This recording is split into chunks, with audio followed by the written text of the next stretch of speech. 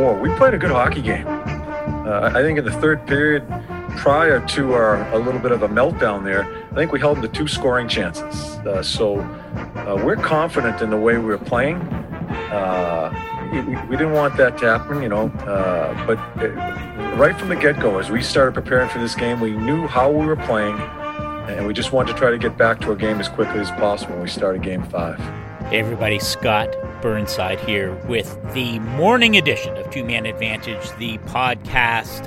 And what a weekend it was. What a week it has already started to become. Of course, we're just listening to head coach John Tortorella of the victorious Columbus Blue Jackets after their Game 5 victory over the Toronto Maple Leafs on Sunday evening. The only one of 8 play-in rounds that went the distance. I'm completely shocked by that. And I'm curious, Charlie O'Connor, our guest this morning, and the top-end Athletic Philadelphia. Hey, Scott, how you doing? Flyers. I'm doing very well. Oh, so let's. We got a lot to unpack here as we get ready for really the draft lottery later today. We got the actual first round of the playoffs going to begin tomorrow. But I'm just curious what you made of that Leaf-Columbus series as a whole, certainly in Game 5, and the fact that it was the only one of 8 play-in series that actually went the distance. I'm still shocked at that. Yeah, I was surprised as well. I expected more than a few series to go the distance, to go the full 5. I think it was good for hockey fans that we at least got the one, because it was a fun game, and obviously certainly wasn't lacking for drama. But yeah, that series was an interesting one, just because I think most people would agree that Toronto has the advantage in talent, but at the same time, that's a tough team to take down in Columbus, and they really frustrated Toronto. So it was one of those things where, I guess everybody knew it was going to be a tough series for Toronto, but it's still kind of shocking that they didn't make it to the actual playoffs. Yeah, I mean, Charlie, is there a lesson to be learned, do you think, when we look at what happened in that within the 8 qualifying rounds? I mean, I think you're absolutely right. Columbus undermanned talent-wise, but somehow managing to win, and really, was as gave as good as they got in that series, right? I mean, 2 epic 3-goal leads collapsed, one for each team, of course, leading to Game 5. But we also saw a much more talented Pittsburgh team fall to Montreal. We saw a more talented Edmonton team fall to Chicago. I mean, is there a lesson to be learned, do you think, on, okay, how do you build a team that can succeed in the playoffs? And maybe do we overvalue talent, or what's your take on that?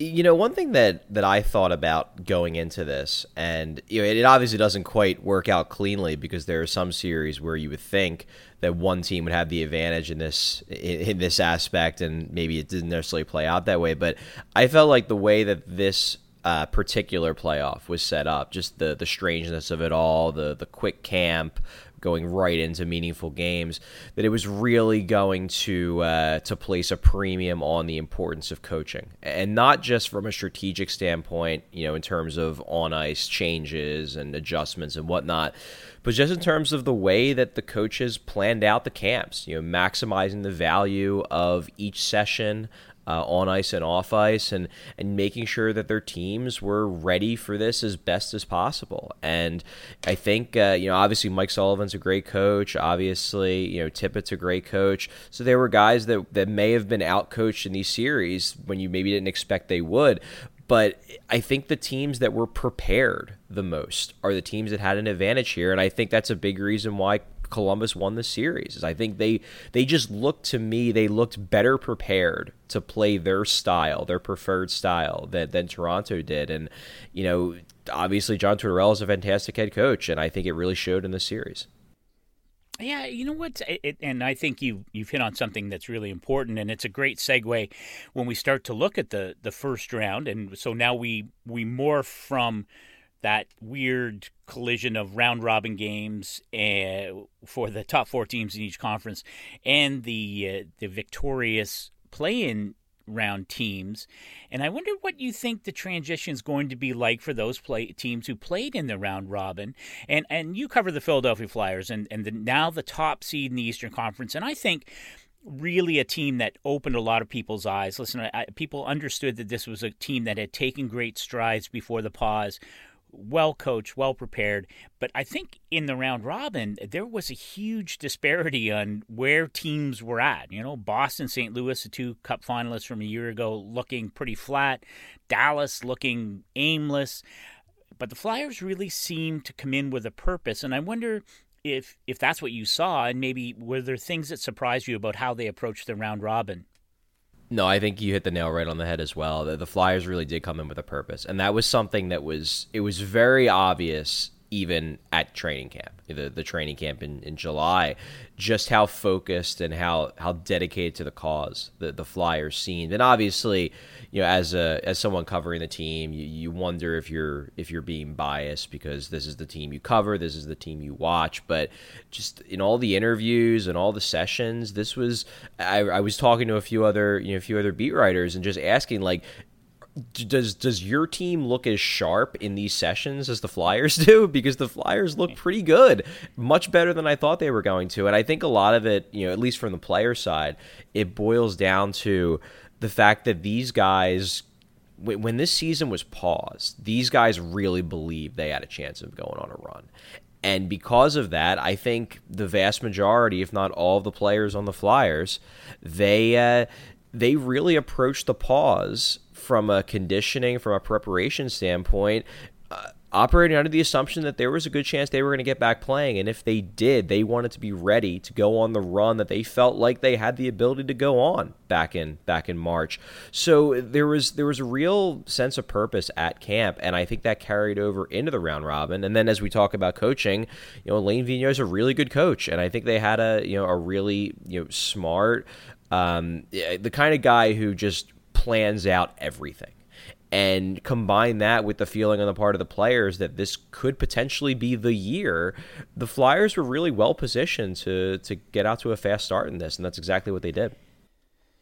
Well, and I think the way the way the round robin was set up, I like the idea of it, because what happened, the potential to be the top round robin team and have a benefit for it moving forward is exactly how this played out, right? I mean, we saw two 12th seed teams knock off the number 5 seed, so the top team in the qualifying round in Pittsburgh and Edmonton, and there should be a value. And I know it's foolish now to discount the Montreal Canadiens, but I can't imagine that there is a better matchup for this Philadelphia team than the 12th seed Montreal Canadiens. And there's all kinds of juicy storylines. Of course, Alain Vigneault and assistant coach Michel Therrien both coached in Montreal. And we know that Carter Hart, the young goaltender, not just of the future, the goaltender of the here and now for the Flyers, idolized Carey Price growing up. But it had this. Well, let me ask it as a question then. Is this not the best possible matchup for this Philly team going into the first round of the playoffs? It's definitely one that it's not a bad matchup. Let me put it that way. You know, you talk about the importance of the round robin. Classic example is look at Boston. You know, Boston is a team that was the best team in the league all year. They lose 3 games, and suddenly they're going to have to play against a really good Carolina team that's getting Dougie Hamilton back. So that's a matchup that the Flyers are, I'm sure, you know, they're not going to say it, but I'm sure they're thankful they don't have to face a team like that in the first round, like the Bruins do. But you know, Montreal, they're an interesting team for the Flyers, because the big thing for the Flyers in this matchup is that they definitely have the edge in talent, especially high-end talent. You know, the Flyers can throw out, you know, Sean Couturier, Claude Giroux, Travis Konechny, Ivan Provorov, even going further down the lineup, guys like Travis Sanheim and Phil Myers, who are ridiculously physically skilled. They just have the ability to throw out, you know, a collection of talent that Montreal really can't match, at least in terms of the skaters. That said, you know, Montreal played the Flyers pretty tough this year. The Flyers won 2 games, but they took overtime both games. The third game that they played, they actually lost in pretty convincing fashion, and it was in January. It was when the Flyers had started to turn the corner as a team, and Montreal, held their own against them. So I don't necessarily think it's just such a stylistic advantage for the Flyers. I could see these games being close. I think the Flyers rightfully will go in as the favorite. But I'm not quite sure that the Flyers, match up necessarily so well that this is a blowout series. I think Montreal, especially if Carey Price can play the way, or at least close to the way he played against Pittsburgh, I don't think this is going to be an easy matchup for Philadelphia. That's great. Okay, I want 2 quick things before I let you get on with your Monday, Charlie O'Connor. What other series in the East are you especially curious about as we head into the traditional best-of-7 first round of the playoffs? Well, I guess I'm definitely interested in that Carolina-Boston series, just because at one point I've made this on social media a few times, is that it surprised me how many teams looked pretty similar in the round robin or in the play-in to what they looked at the pause. For a lot of teams, the Flyers included, it almost seemed like they literally did just hit the pause button and then hit play when they got back out there, and had the same strengths, the same weaknesses. But the one exception was the Bruins, who were really good leading into the pause, and then these games, even including the exhibition game, kind of looked like a mess. So I'm fascinated to see if they can kind of flip the switch, which was the narrative that came out of that game from the Bruins players. I'm interested to see if they can flip the switch, because they're going to need to against a team like Carolina that is deep, is well coached, just is always in attack mode. If you're a sloppy team, you're not going to play well against the Carolina Hurricanes, because they're so structured and disciplined. And I believe Boston, with their veteran leadership, they think they can flip the switch, but I'm fascinated to see if they can, because if they can't, Carolina really could take them to the woodshed. If not, this is a series that could go 6-7 games and be one of the most fun series in this round of 16. So that's a series I'm really interested to see how it plays out, because especially because of the way Toronto looked in the round robin, or no, not Toronto, Boston. Sorry. Yeah, no, I and I'm with you, and I think especially, given how easily Boston handled Carolina in the Eastern Conference Final last year, and I think the Canes, they're a team that they play like Rod Brindamore, the head coach, played, right? They play with an edge, they play with great speed and tempo, and they will be looking for a little payback. So I'm with you on that.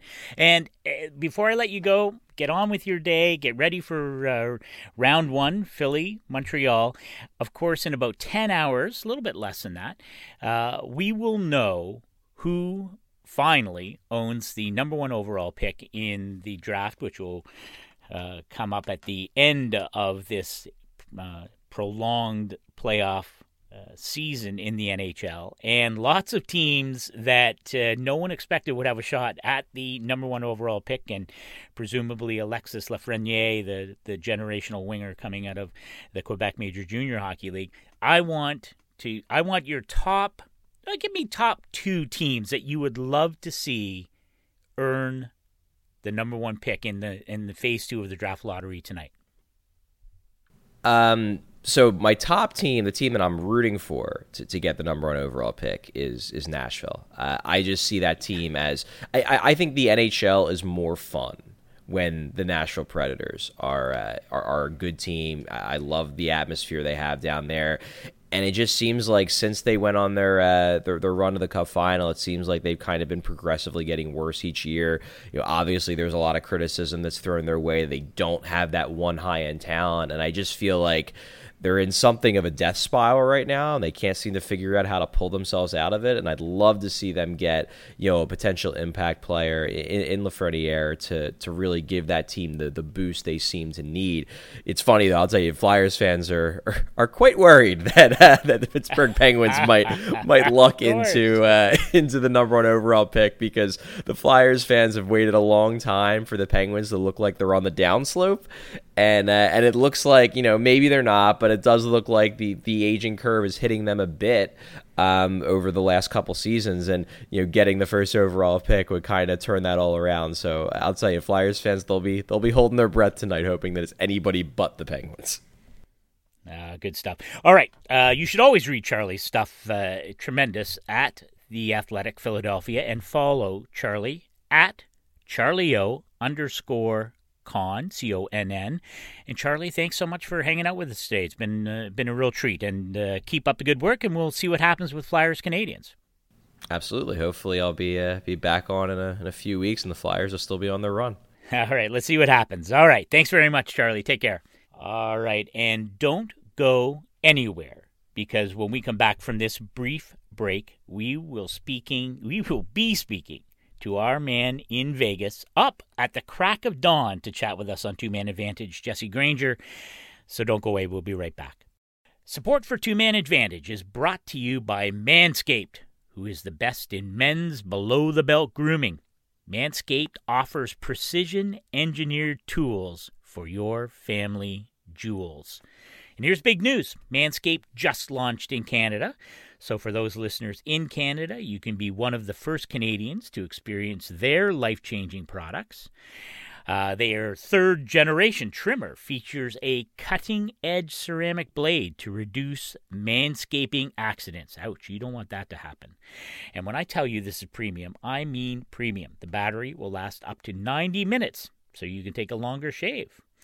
One of the coolest features is the LED light, which illuminates grooming areas for a closer and more precise trimming. And let's not forget about the charging stand. Show off your mower loud and proud, because this intelligently designed stand is a convenient charging dock powered by USB. So if you're listening to me right now, and you are, I want you to experience it firsthand for yourself. So get 20% off plus free shipping with the code TheAthletic20 at Manscaped.com. So get 20% off and free shipping with the code TheAthletic20 at Manscaped.com. Once again, don't forget this. That's 20% off with free shipping at Manscaped.com, and use code TheAthletic20. And for a limited time, subscribers get not one, but two free gifts: the Shed travel bag, a $39 value, and the patented high-performance anti-chafing Manscaped boxer briefs. So go to Manscaped.com today and use code TheAthletic20. Jesse Granger, how many cups of coffee? Are you sitting near the pot in Las Vegas? Because I do know it's probably not even light out there. But thanks for getting up and hanging out with us this morning. Yeah, thanks for having me, Scott. Yeah, at this point, I'm just drinking it straight out of the pot. It's pretty early out here in Vegas. All right. Well, I'm glad to hear that. And you know what? I mean, I'm so excited. We just got done talking with Charlie in Philadelphia about the Eastern Conference. We talked about that epic Columbus-Toronto series. I want to start with you with some news of the day. Of course, with the Florida Panthers announcing what had been earlier reported as going to be the case with the Panthers, that Dale Talon, longtime GM there, would not see his contract renewed, that the team would be moving on from Dale Talon. And I thought you'd have an interesting perspective on what has happened there, because, of course, you're in Las Vegas. The Vegas Golden Knights were really the beneficiaries in some ways of some of the missteps by the Florida Panthers. Of course, former Panther head coach Gerard Gallant, the first coach in Golden Knights history, takes the team to the Stanley Cup final in their first season. So you have a sense of maybe some of the issues that plagued that team. And I wonder, A, whether you're surprised, and B, okay, what does this mean for a Florida team that really should have been much better with Joel Quenneville behind the bench and that offensive talent on the ice, and just it hasn't happened for them. Yeah, I mean, I agree with you. You look at the players, and that team, you'd think on paper, should be a lot better than it has been over the last couple of years. And the Golden Knights, like you said, were the beneficiaries, not just with Gerard Gallant, who's no longer with the team, but also, I mean, Riley Smith and Jonathan Marchessault are 2/3 of one of their best lines, and have been two of their most consistent players basically since inception. So we're going to get one good player no matter what out of Florida, just because they had a deep lineup of forwards. But the fact that Florida also traded Riley Smith for almost nothing really just to get rid of that contract. Really helped Vegas out and got them 2 high-end scorers that they've had for the first 3 years. It's hard to call it surprising just because of, like you said, they've underperformed for the last few years, and this was supposed to be that season. They go out, they pay Sergei Bobrovsky all that money, and me and pretty much everyone thought that is going to solve the underperforming issues that this team has had, and it clearly didn't. It's such a strange. Hey, listen, I thought there were a lot of teams that underperformed in that qualifying round, and you start with the Edmonton Oilers. You got Pittsburgh. I thought Nashville would be much better. I thought they matched up nicely against Arizona. It didn't happen there. Of course, Florida getting beaten 4 games by the New York Islanders. So lots of talent now on the sidelines. But I was curious about what you made of how Vegas approached the round robin. They're the number 1 seed. They'll go into the first round. I use my air quotes here, best of 7, playing against the 12th seed Chicago Blackhawks, a team that seems to be drinking from the fountain of youth. So, but I wonder, were you surprised by maybe how Vegas approached the round robin and the fact that they did end up with the number 1 seed, and what your takeaway from that was? Yeah, I thought that they were ready to go and like when they first came back from camp, and we're first talking to the players after having months off, and they just seemed really dialed in. And at the time, I'm like, man, I think this is every team. They think they're dialed in. Yeah, they think they're in the greatest shape they've ever been in. But I'm sure every team is saying that. But then the Golden Knights showed up and they proved it. And like Riley Smith was even joking before the exhibition. He's like, I don't even think we need an exhibition. And he shows up and scores 2 goals in that, and he's looked awesome. And the team was they were really dialed in, and I think they were the beneficiary of having a lot of guys stay in town. And they're not the only team that had that, but almost every single player on this team, there were 2 or 3 guys that didn't stay in Vegas, so that when they opened up that phase 2 and the guys were able to start skating in small groups, they basically had their whole team, and they were just rotating them in as many guys as they could get on the ice at once. And I think that helped them find their game a little faster. You see some other top teams like St. Louis and Boston, who we all know they're good, but they haven't found their game yet. And I think the Golden Knights were able to find their game extremely quickly just because of the attendance and participation they had early on in the return to play. You know what's? I just love how they approached it. I love how they play, and there are a lot of people, myself included. If I have to go back and test my memory, I believe I have the Golden Knights winning it all.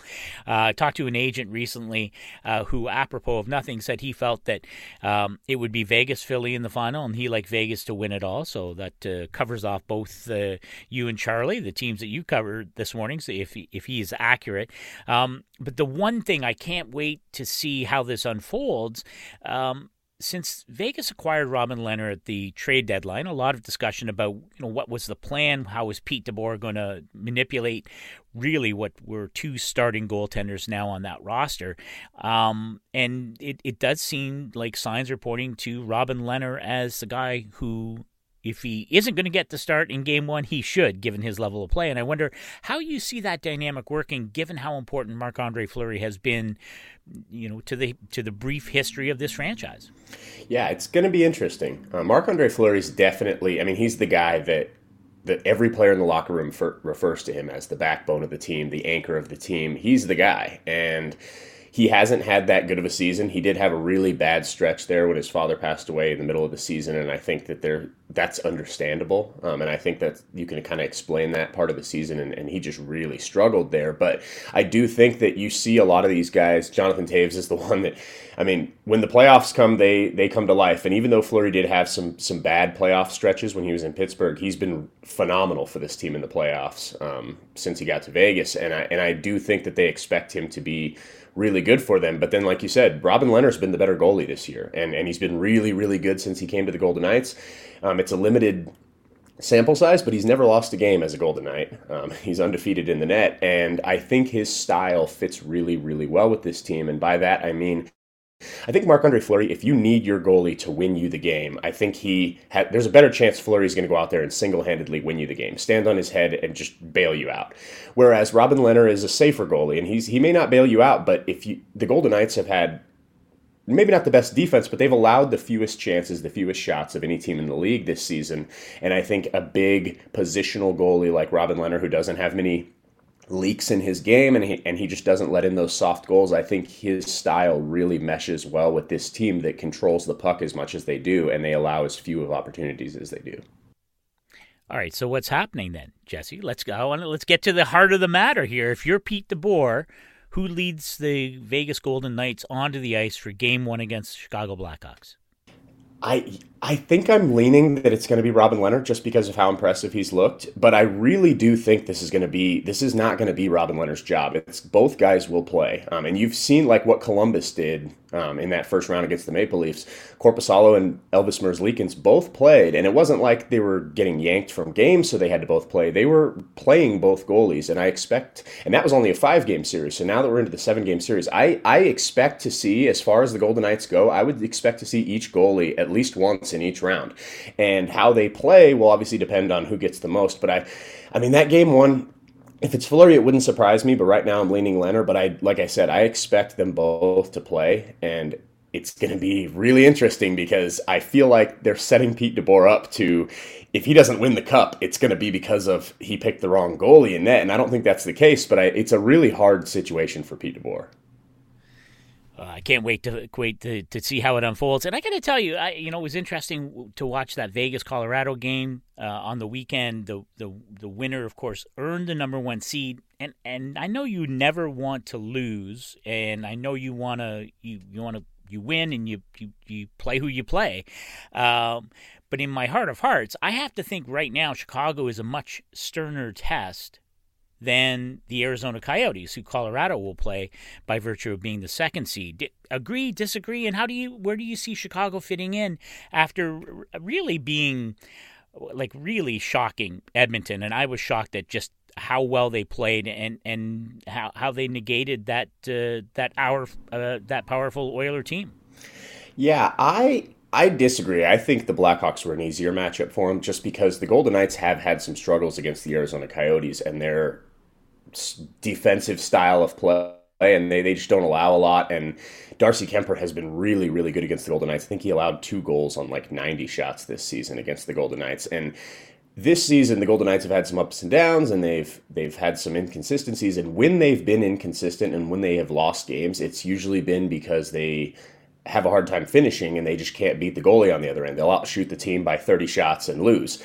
And I feel like that's more likely to happen with Arizona just because of how good Darcy Kemper's been, and he's had their number this year. So I think Chicago, they're going to have no problem scoring on them. They allow more chances and shots than basically any team in the league. And while they do have the firepower that Arizona clearly doesn't have, so I mean, Chicago can come out and really take it to you, whereas the Coyotes can't. I think the Golden Knights are more comfortable thinking that even though Chicago does have some firepower, I think that they believe they can control the puck, and they're not going to end up controlling this game and losing it against Chicago, whereas that can absolutely happen against Arizona. I mean, it happened to Nashville. I thought Nashville was the better team for most of that series, and they definitely controlled the shot count in that series, and they still couldn't come up with wins. So just based on what's given the Golden Knights problems, I think the Coyotes were a worse matchup, even though Chicago might be the better team right now. Right. Good call. Good call by you. Okay. Before I let you go, Jesse, I asked Charlie this, and we're now, whatever it is, 9.5 hours away from the phase 2 of the NHL's draft lottery. We're going to find out who has the number 1 pick at the end of the day. Give me 2 teams that you would love to see earn that number 1 pick, or maybe not even like to see, but would create chaos across the NHL landscape. Who are you looking forward to possibly landing that number 1 overall pick? Yeah, my answer will not be popular amongst Golden Knights fans, but I would love to see the Edmonton Oilers get him, just because, I mean, hockey's more fun when Connor McDavid is in meaningful games, and the Golden Knights, they've got a great rivalry out here with San Jose and the Kings a little bit, but they're both kind of down, and I think the Pacific Division will be more fun if the Oilers are good, and I think the Golden Knights need a team to really hate, and if they can get Alexis Lafreniere with Connor McDavid and Leon Draisaitl, that team's going to be really, really scary. And like I said, Golden Knights fans won't like it, but I think that makes the Pacific Division a lot more fun if Connor McDavid has a legit chance at winning the Stanley Cup every year. All right, Jesse Granger, you have done yeoman's service before the sun is even up in Nevada, so thank you so much for doing that. And you should always follow Jesse's coverage of the Golden Knights at The Athletic Las Vegas, and follow Jesse at Jesse Granger _. So I'm going to let you go. Hey, whether you have a nap, listen, as far as I'm concerned, take the rest of the morning off. But thanks for coming and hanging out with us. Yeah, thanks for having me, Scott. Anytime. And you should check out our comments section for each podcast episode at The Athletic app. And don't forget to rate and subscribe to Two Man Advantage on Apple. We return Tuesday morning. Scott Wheeler is going to join us to talk about how Phase 2 unfolds, the winners and losers of the draft lottery on Monday evening. And as always, I'm Scott Burnside, and thanks for listening, and thanks for subscribing to The Athletic.